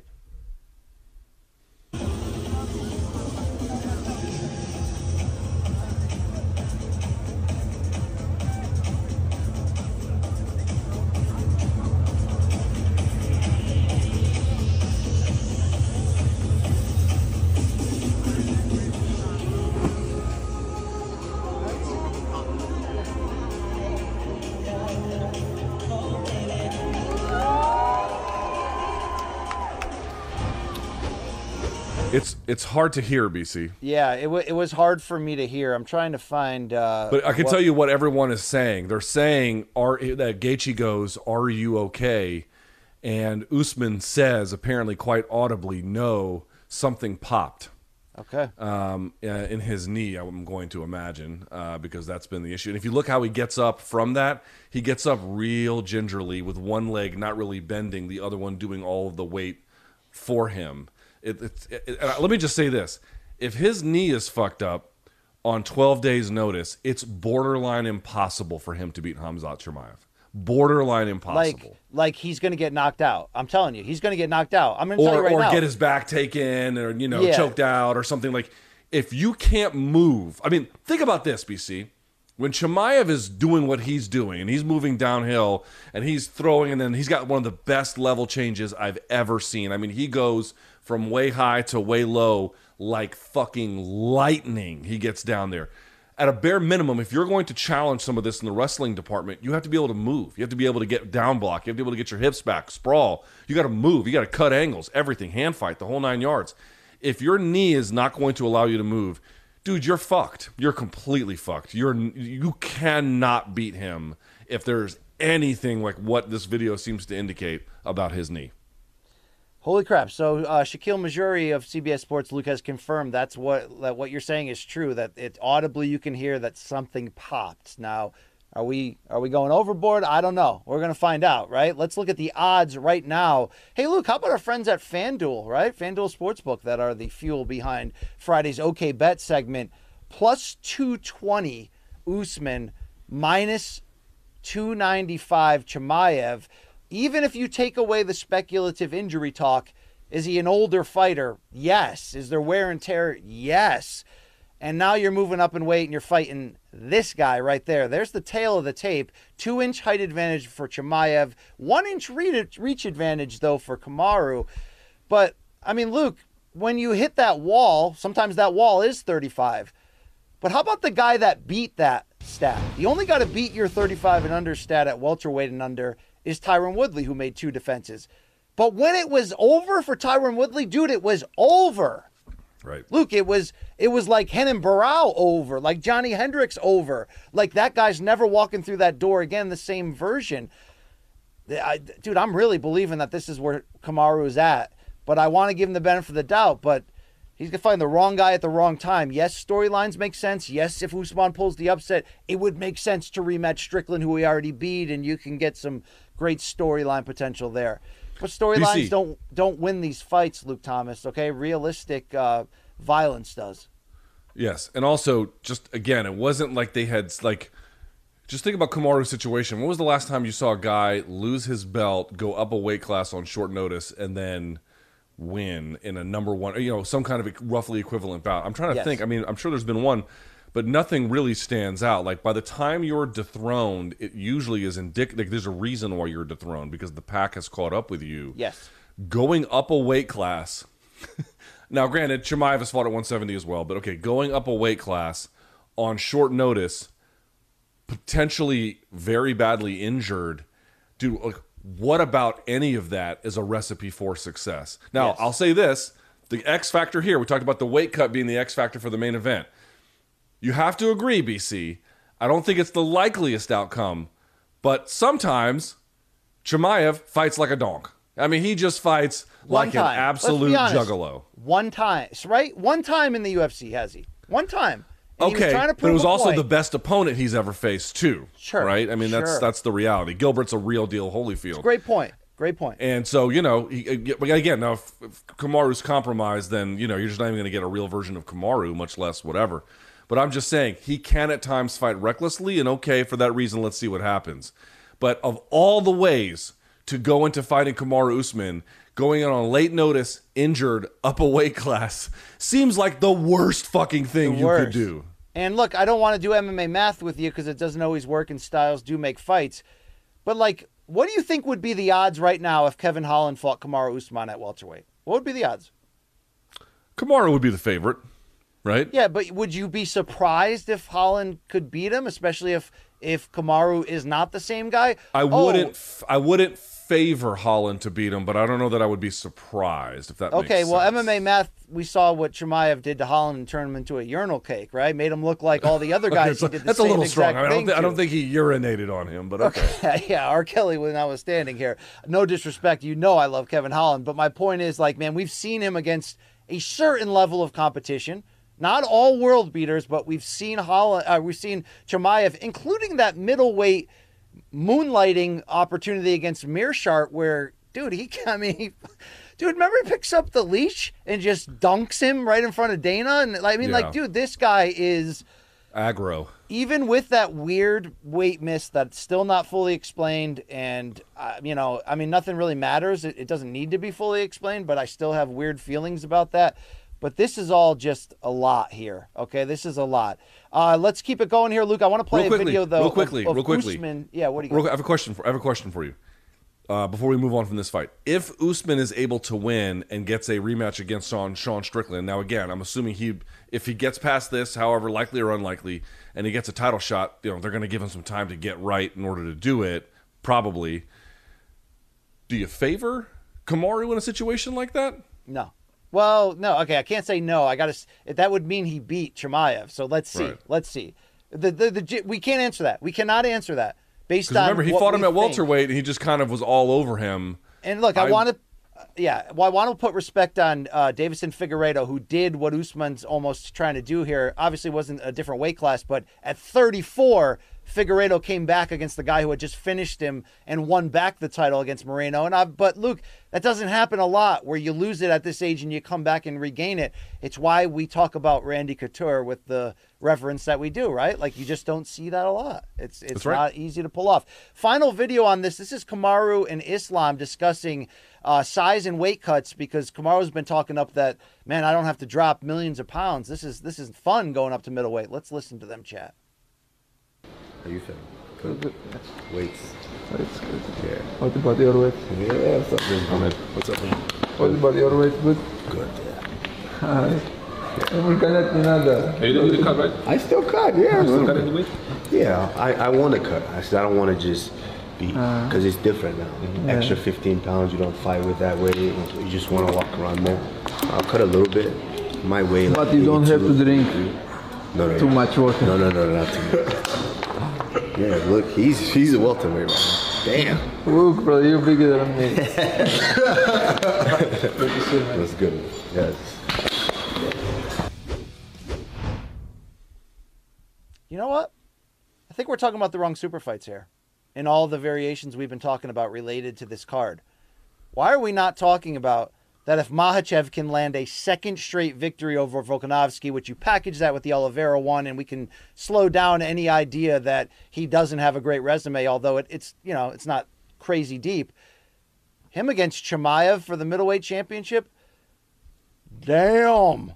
No, how about this? Dude, how about this? We didn't talk about this in the main event, but there's the other angle, and he's kind of already been kind of chirping about it. If Makhachev goes in there and beats Volkanovski a second time, let's say, good enough to restore confidence, whatever that means, dude, he's going to want the winner of Edwards and Covington. For sure, he's going to want that. And I got to tell you, I don't hate that fight necessarily. I really don't. It's not my favorite. I don't love it, but he might have earned it. But is that, like, I just asked Makhachev to go up 2 weight divisions, right? So yeah, you're just doing Robert Whittaker versus John Jones bullshit. Okay, I mean, you're just saying things. Okay, what if they met at between lightweight and welter? Or no, I guess you can't do that because Hamzat can't prove that he's making welterweight. Okay, what if you did it at welter? I don't know. What if I shut up, Luke? How about that? All right, let's keep it going here. Luke, the rest of UFC 294 doesn't suck, so let's hit this big one. Magomed Ankalaev against Johnny Walker. Ankalaev has not fought since that vacant title draw against Jan Blachowicz. It didn't seem like he was in great terms with the UFC afterwards. You remember Kadyrov came off publicly on Twitter and on X and attacked Dana White and said, like, be in control of your situation, which basically means rig it. You know what I mean? Change the decision back to Magomed Ankalaev. But Luke, 23 of 25 scoring media members, according to that scoring website, did have Ankalaev winning, although it was not exciting. If he beats Johnny Walker on Saturday, he's still that boogeyman at the end of the line in this division. Potentially, he still could be that guy. For all the talk of Prochazka, Jamal Hill, Poatan, I mean, this is a fun division. Not great, but it's a really fun division now. Dude, Ankalaev's not going anywhere. So here's the thing. I mean, we had kind of all thought he was inevitable, and he underperformed a little bit. He underperformed in not just the Blachowicz fight. He underperformed, I think, in the Santos fight as well, right? Where he just kind of went the whole distance. You're like, dude, couldn't you do more with this shit? And he just didn't. And then he really underperformed against Blachowicz, although I also agree I thought he won. But he got leg kicked like a motherfucker until he just decided to wrestle. And then it was like, why didn't you do this earlier, Dingleberry? Like, what were you waiting on? So I'll say this, BC, you're right. Not a great division, a fun division. Johnny Walker has what I think like a 7-inch reach advantage. That's going to be interesting to see him navigate it, which tells me, BC, Ankalaev is going to be going for the takedown. He's going to be going for the takedown, 60% defensive rate for Johnny Walker, not super strong. Obviously, he's big and he's weird, but I think a guy like Ankalaev can get it. And if he can get it, this is his fight to lose. On the feet, Johnny Walker's much improved. He's going to have great range. He's powerful. You know, a guy like Ankalaev can kind of sometimes just want to play on the outside a little bit. So I expect to be this a little bit of a wrestler Ankalaev more than striker Ankalaev. Yeah, it's going to be interesting. Minus 390 according to FanDuel is Ankalaev as your favorite. Johnny Walker, who's put together a win streak that suggests maybe there's still that top-end potential to be crazy dangerous and to break through, is the underdog at plus 280. So, Luke, the Johnny Walker experiment with John Kavanagh is still going, SBG. There were some road bumps, road kills, road schmears, where it didn't seem like you're taking this crazy athletic striker and you're trying to make him wrestle. But I did agree that he does need some well-rounding. I just questioned if he could play that part. Is he playing that part, or do you think overall they're still playing to his strengths? And we could have something here if he pulls an upset over Ankalaev in terms of crashing the party. To me, they weren't turning him into a wrestler. They were turning him into like an outside fighter, which I don't think is the worst thing in the world. The question was not that could they make him an outside fighter. They turned him into that, but could they make him an outside fighter that could be dangerous? Could you build upon the fighting a distance, right? In other words, it's easy to fight a distance if you never really fully engage. And that was kind of the problem he had at first. He had this new mission, and he didn't really know how to accomplish it. But now he seems to be a little bit more comfortable at, okay, I can keep range when I want to and close it when I need to on my terms, and I can bring back some of this devastation that was part of my game before. That's actually not very easy to do, and they've done, I would argue, a pretty admirable job of that, candidly. So the question is, could you do that against Ankalaev, who is a pretty good boxer, who does have pretty good counter boxing as well? Maybe, probably is the answer. But again, I just don't think that's going to be likely. Ankalaev, I think, is going to be all over him like white on rice with pressure and then ultimately takedowns, at least a big part of it. And he's going to, I think, ground and pound him. That's going to be the bigger test for me is Johnny Walker. Because, dude, Johnny Walker's got this big, lanky frame. He's strong, but he doesn't have a great frame where once someone's able to occupy certain parts of the space, it's going to be easy for a guy like that to get it back when you have long limbs like that. I think they're going to test that. Yeah. Luke, the more well-rounded fighter doesn't always win. So when we look at this division as a whole, we've got sluggers at the top of light heavyweight. We've got crazy dudes with incredible damage resistance. So anybody can win at any time, and it's getting fun again in the post-John Jones hangover. And let's remember how many action title fights we've had. So with all that said, if Ankalaev steps it up and is just nastier, busier, and more intentional on offense to go along with that wrestling pedigree, is he the best fighter in this division? The uncrowned champion still? Is that still an accurate statement? I'm with you on this one, BC. We watched that fight, we talked about it on MK, the fight with Blachowicz, and we were like so disappointed in like the fight IQ and everything else. I'm willing to believe that Ankalaev has the potential to be that guy, right? When you look at what he can do when he's doing well, it's like, man, he does a lot of this shit really well. However, after such a dispiriting performance against Blachowicz, he has to prove that again. So I'm willing to believe he is capable of that. But in a fight like this one, where again, it's like there's a very clear path, I think, in order to win that Ankalaev could take. Let's see his judgment. Let's see his fight IQ. Let's see his preparation. We think, talking to Ankalaev, we think that this guy has this capability, But if he doesn't prove it in a fight like this one or the next one, then maybe we were just assuming he was somebody that he wasn't. He needs to earn that back as far as I'm concerned. Yeah, this is a good fight. I look forward to it. And I didn't mention the main event odds have been updated here according to FanDuel. Just a reminder, it's plus 200 Volkanovski, minus 265 Makhachev. So a very good top of this card in terms of the top 3 fights. But what else are you looking at here, Luke, on this 294 pay-per-view event? Got to be the return of Ikram Aliskerov taking on Varley Alves. Again, this was supposed to be Nassourdine Imavov. He fell out, so this is the replacement. Aliskerov does have a loss, as we've talked about, to Chimaev in the regional scene. He got knocked out, but he was able to stop all of Chimaev's takedowns. He looks like a world beater himself. He has improved significantly since that time. A Combat Sambo world champion. This guy is a top prospect if ever there was one. But BC, more than just that, how about Javed Basharat taking on Victor Henry? Victor Henry, a very good guy out of the California fight scene.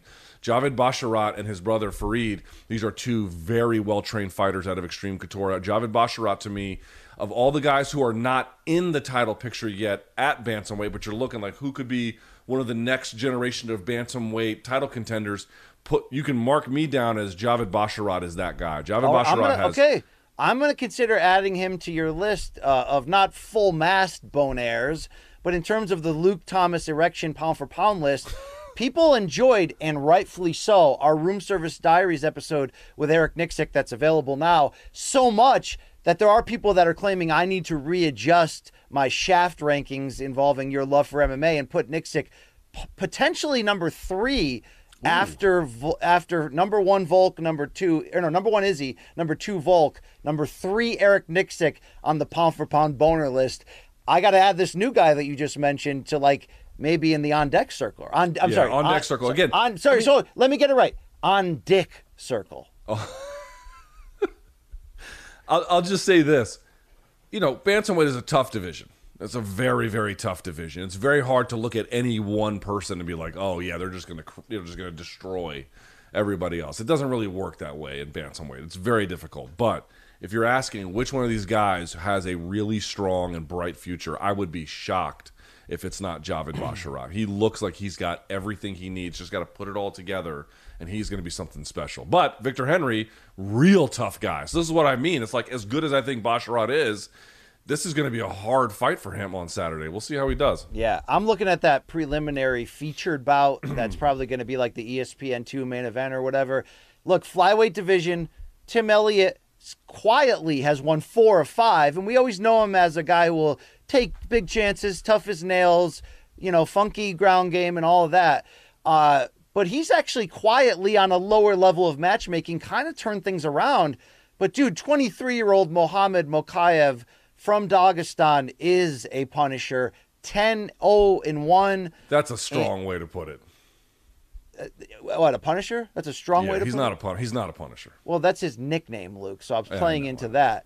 But he's nasty, dude. He fights with an edge. He potentially is a future player in this division. He has not beaten elite-level guys yet, but I like this crossroads matchup right here. I think it's going to be fun to watch. You're emotionally removed from this fight. Wow. It's not emotionally removed from the fight. It's like, dude, we're going to do this with Rosas Jr., we're going to do it with Makhachev. Both of those guys are good.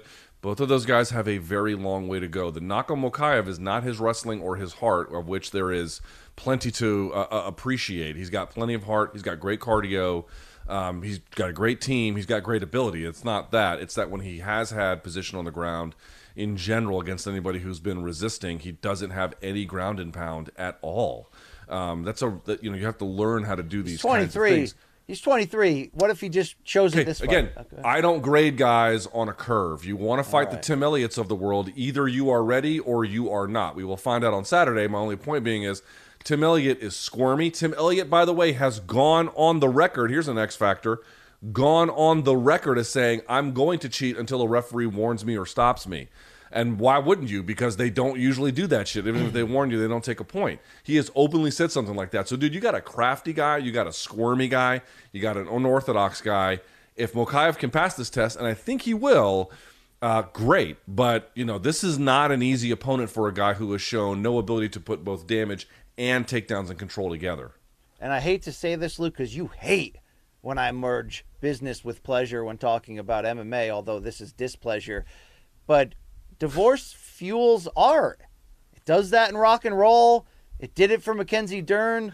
Tim Elliott's won 4 or 5 here while he's going through personal hell. So, he's a dangerous man, Luke. He's a dangerous man, okay? I'll just say, if divorce was, a success indicator for anything, I think people would be a lot happier getting divorces. But it tends to ruin lives, BC. It tends that to is ruin 100% lives. true. Do you want to mention anything else on this card, or can we let I had a fans? question for you. Now, are the sweatpants closer to the back of the buttocks or behind the knees for Victoria Dudikova versus Jin Fry at women's strawweight? This is full bell bottoms with a belt. I'm not. This one has not been on my radar, but I'll watch it, Luke. I'll watch it. Okay, I'll watch it. But I see. By the what way, you're trying to read do. what Mikey wrote you.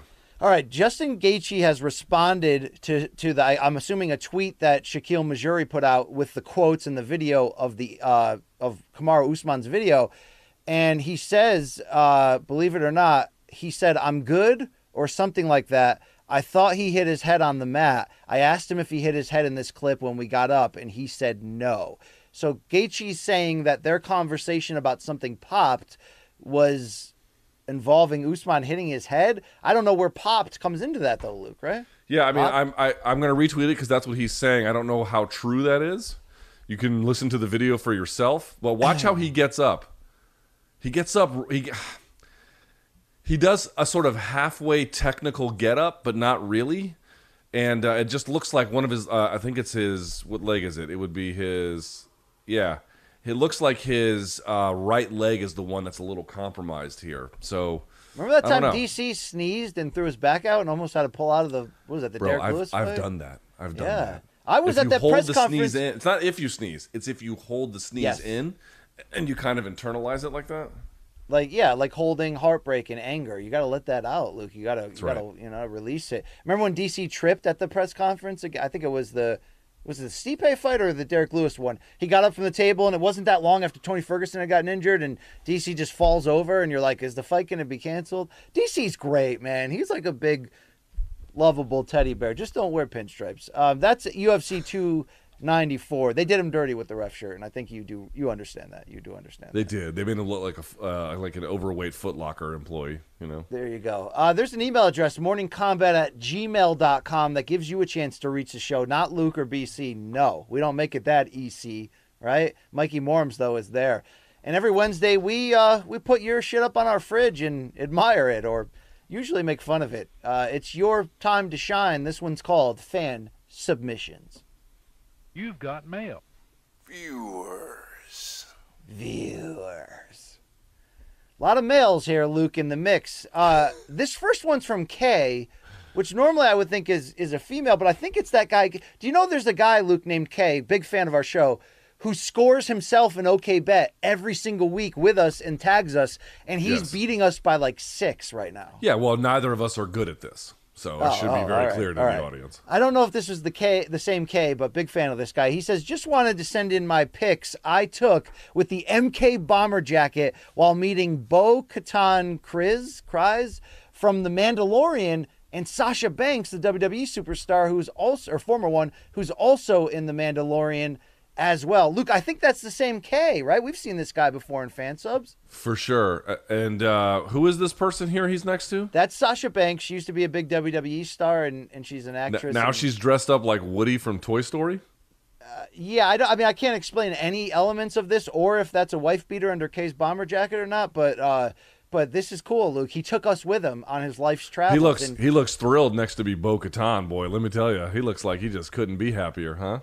Yeah. I mean, I can't speak to what's going on in his head or the weird facial expressions, but what do you think about this guy chasing after the passions of his heart at this Comic-Con, but yet repping us along the way?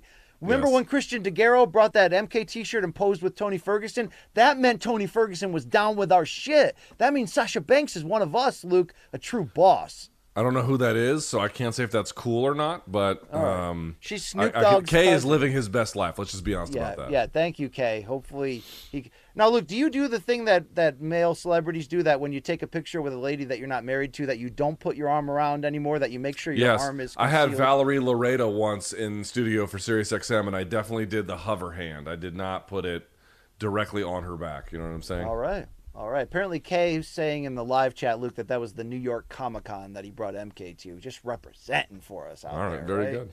I've never been to the New York Comic-Con, but I want to go. A lot of weirdos, I'm sure. I mean, do you think it's a cross-section of Renaissance fairs, or am I being really mean to our listeners, Luke? No, there's definitely a cross-section of Renaissance fair goobers with eating their giant turkey legs and, having abortions in the commode. Just absolutely. All right. Okay, that is way too far. All right, this one's from RJ. I cannot believe the things I've seen in the outhouses at Renaissance festivals. You primates out there. Gross. Luke, this is RJ, and I think it's our RJ. He says, "Sup, donks, it's your boy RJ Motherbanger back again, showing the love with the MK hat at the gym. Congrats." That's not RJ Gangbanger, by the way. Congrats on 500 episodes, and I'm proud to say I've been here for all of them. So, Luke, this RJ... Hey, RJ, you can take the sticker barcode off your phone, guy. Yeah. I only allowed the RJ Motherbanger to slide through because RJ just gave birth, Luke. His wife did, so I'm sure. Yeah, he in fact banged a mother. Yeah, that's right. So that's silly. That's true. It did happen. But this is a different RJ, and he's yeah, there he is. He's in the gym. Well done. Thank you for repping our hat. Let's keep it going here. This is Zach, and he says, fellas, knowing the intellectual that Luke is, I'm sure he's consumed his fair share of anime. So, Luke, rate my anime. I've literally never watched anime, not one time. So you didn't watch it naked with a dog like people think the former middleweight champion has done? I've never watched it one time. I'm not going to talk shit about it. I don't know anything about it to talk shit about it, but I've never watched it. All right. There you go. I think that's a decent tattoo, though. It's a decent tattoo. Yeah, I think the colors and the quality of it, with knowing nothing. I know nothing, but well done, Zach. All right, let's keep it going. This is Ian. Hope you all are doing well. In Tokyo on my honeymoon, enjoying day 12 of the September Grand Sumo tournament with my wife. Here's to MK all day, every day. Hoping all is well stateside. It's Ian.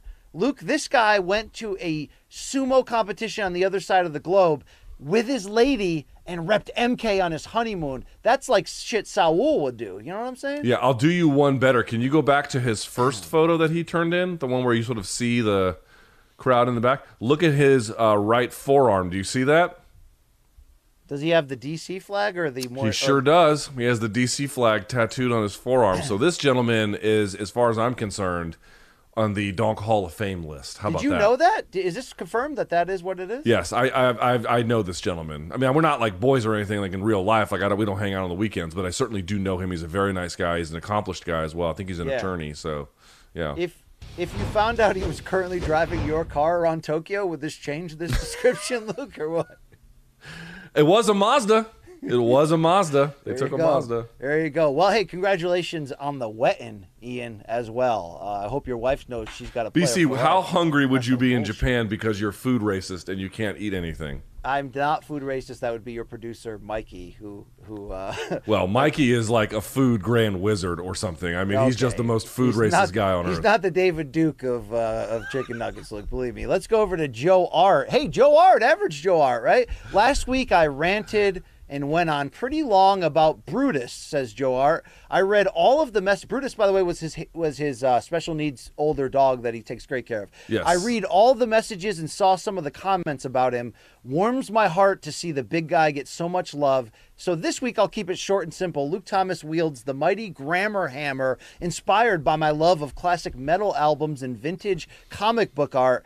I would weather and fade this even more for an actual shirt, but I wanted to make sure everything was visible for you both. Your undisputed 2023 Donk of the Year, and no, I'm not an employee, Brian. I'm an independent contractor unless they want to offer me benefits. Enjoy volume 2 of the merch. It's average Joe Art. Luke, this guy's great. Yeah, he misspelled the first word. It's whosoever. So it actually has a grammar error in the actual art itself. How about yeah, that? and a smelling one. Yeah, there you go. But it's got the Crown and Anchor marine tattoo that you. Yes, he did ask me for some better looks at it, and that's a very accurate representation of it. He did. Please don't misunderstand me. This is amazing, okay? Yeah. But if I'm gonna be the grammar hammer, I gotta point out it's whosoever wields this hammer, not whosever. Yeah, well, that's neither here, Luke, nor there. Okay, let's be honest. Let's go to John. He says, but thank you, Average Joe Art. This is amazing. Here we go. He says, how I explain this show to my friends and family.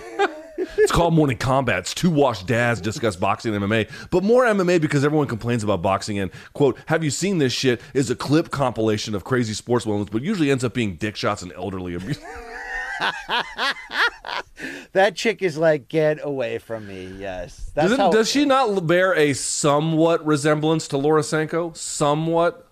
Yes, Luke. Yes, she does. Right? Yes, she does. And this guy, you see this guy on the left? That's every guy at a Pantera concert. Can I just be honest? It's every guy. Yeah, I mean, that guy's been in the gym, though, a lot. You got to give him credit, Luke, for that. Yeah, the Pantera fans are in the weight room. There's a lot of them. They are. But they got a lot of anger that they need to exercise. Also, John, I don't know if this is a different John, but he says, hey, we all know what Kitty Kitty is really thinking. And there's a meme of my cat Zoe, and it says, this was the moment Zoe broke the news. Brian, there is only one real man who owns this heart, and that man's initials are LT. Luke, I'm told this is a different John who sent this in, but I got to love anytime Zoe's right now, you know what's happening in my house, Luke? And I know you really couldn't care less. Zoe is competing for my heart. Why, you don't care about my life. It's not true that I don't care about your life. There's the difference. Thank you. She's competing with Reginald Jackson right now for the #1 spot of the 5 animals in my house. Okay, that's the truth right now. Okay. What's the power ranking? Give it to me right now. In terms of how they love me, or what? No, in terms of how you love them. All right. Reggie Jackson, #1, although he's equally the worst of the 5. He's just, there's definitely a Jekyll and Hyde going on, but he chose me, so I got to respect that, okay? Right. 2 is Molly the dog, the giant brown one with the incredible heart. 3 would be Zoe. 4 would be Emma the white cat, and 5 would be my wife's dog, Sasha. And even though I love Sasha, she would kill me in a second if she felt that I was getting too close to my wife. I mean, she'd probably try to kill me. So, Luke, I'm never going to forget that fact in the back of my mind when I do power rankings of my animals. You know what I mean? And I'm guessing your kids are what, 6 and 7, Uday and Kusei? No, they are first. And by the way, my son Chris yesterday, I'm so proud to say this, as a sophomore, ran a 17:38 at the hardest cross-country course in the state for his conference championship and went all conference as a sophomore. Wow. So that's a 17:38. That's for a 3-miler? Yeah, that's a 3.1. And that's a really hard course. There's a hill in the middle called the Green Monster. Yeah, dude, that's a sub 6 minute. That's a sub 6 minute per mile. He did 3 minutes slower than that as a freshman, so he's come out of nowhere. And his twin brother Isaac is the heart and soul, the hardest worker on that team, and we loved seeing him. Luke, he got to run in his headband that he got over the summer. Isaac did because he ran 400 miles to join the 400-mile club. So that's are my dudes. Beyond amazing. Your children are amazing. Did you not get my Uday and Kusei joke? No, I didn't. It went right over. Let's leave it that way. Leave it that way. Are those the names of the 2 girls with the cup or what? No. That's right. Those are the 2 girls with the cup. That's right. Uday and Kusei. Okay. Yep. We have a third John who has a video here. Okay. Got a lot of Johns. Yeah, dear John. No. Any day now. There we go. All the way to Las Vegas and stop and not stop by. Well, fuck one more time. Did they leave that in there? Eric's here. I'm so excited. Just don't mess anything up. Okay, here we go. And then we all the way to Las Vegas and stop and not stop by. Well, fuck one more time. Yeah, Luke, that's the actual intro to that great interview. By the way, some people really thinking that's the best RSD. It might be. It was pretty good. It was pretty good. Out Paul Craig, Arnold Allen. It would have been better if we were all had the same amount of edibles in our tummy as you did. There was one person having a party on that set, and it was you. Speculation, heavy speculation. It's certainly not true. Let's go to History HD. In honor of the 500 episode milestone, I decided to go into the archives and show the real evolution of man. Thanks for all your hard work, Donks. And Luke, the MK fans are still holding out for a debate between you and Bryce Mitchell. So Luke, this meme... there is no debate.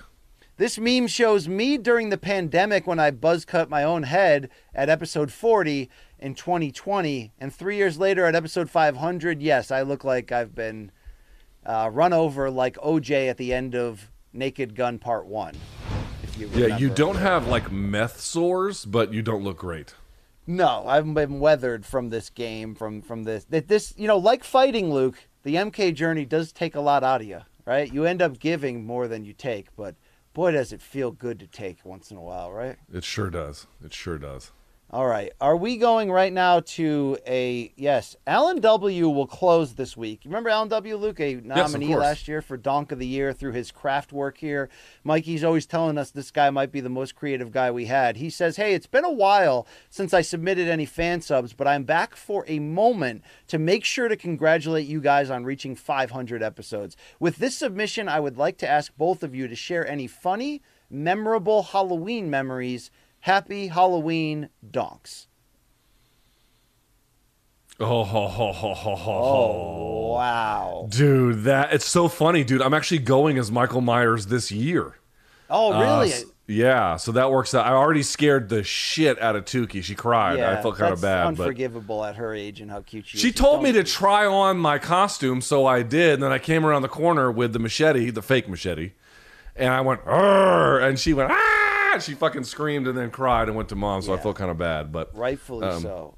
But this is amazing. This is fucking amazing. That is so good. Before we get to the next one, I want to read you what Alan W. wrote about it. He says, to back Mikey and his fandom for the dynamic duel of Tom Segura and Bernd Chrysler. You two relate to both of them much more than you think. Most of their comedic material is based on their trials and tribulations of aging, their vices, being fathers and husbands. Well, less so for Tom these days now that he's leaner and rolling in money. I suggest catching the following stand-up specials: Completely Normal by Tom Segura, The Machine by Bert Kreischer. But to be honest, Anthony Jeselnik is more Luke's speed. Here's a fan submission that is a play of two bears and one cave. Get this the hell out of my life, Luke. What is this? This is Donks versus Juggalos. Which fan base can actually read? Oh, wow. That is amazing. Now, of all those specials mentioned, I want the audience to know I'm not going to watch any of them. So there's that. But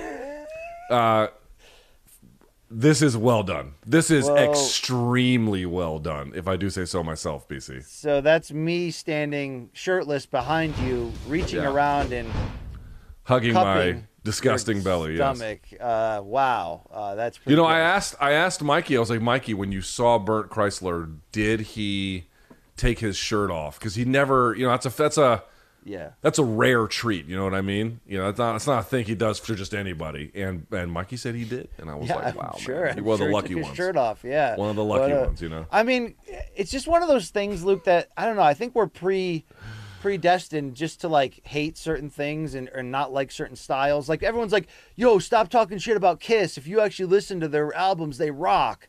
Dude, they don't though. That's the thing. I don't want to like Kiss. No, I just don't want to. I don't like Bono, Luke. I'm sorry. I just don't like him. Okay. I don't like or dislike Bono. I do like U2.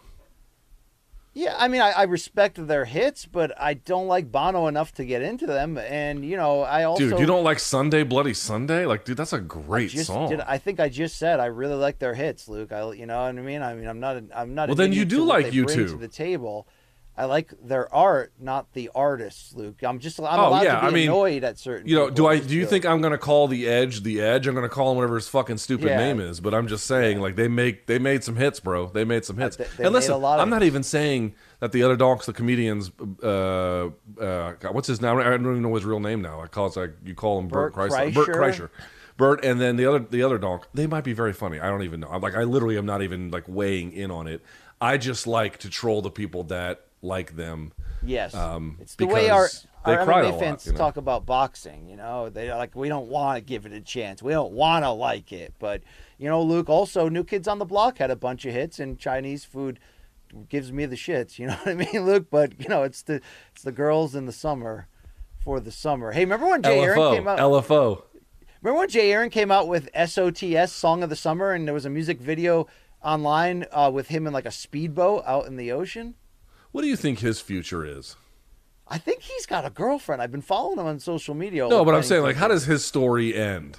Oh, like accidental carbon monoxide yes. poisoning or something like that, the most right? Like bizarre accidental death where you're just like, damn, that's a tragedy. But Jay did live on the edge. I mean, he did put shake weights on his steering wheel of his Tesla so he could fall asleep while he's driving, right? I mean, come on. I mean, you're just going to hear, it's like a man in Brooklyn electrocuted himself with an eel on a bus. Yes. And then drowned in the tank by himself. You're like, who the fuck could die? Oh, right, Jay. Yeah, Jay. Thank you very much. Hey, Jay's a big part of our history. You can't say MK without saying Jay, I think. Well, you could, but then there'd be technical difficulties, and you'd probably just miss it anyway. You know what I'm saying? Yes. If Jay's involved, that's all. I mean, would you agree that, like, off camera, Jay's kind of charming and he's pretty funny? You know when what I mean? Jay is being great Jay, it's great to be around great Jay. I just, not great Jay.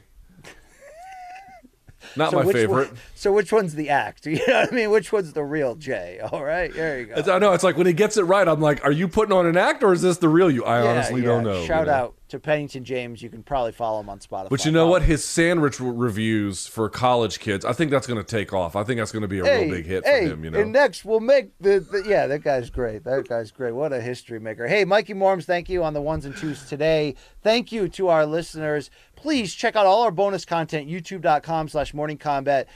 Really nice, not just RSD with Eric Nixick, but a breakdown of the fighters that'll be on Saturday's UFC 294 card. Luke, do you agree with the P1s that say release the full video of the original pregame preview because they just want to hear Eric's analysis so bad? No, we're not going to do that. Yeah. No.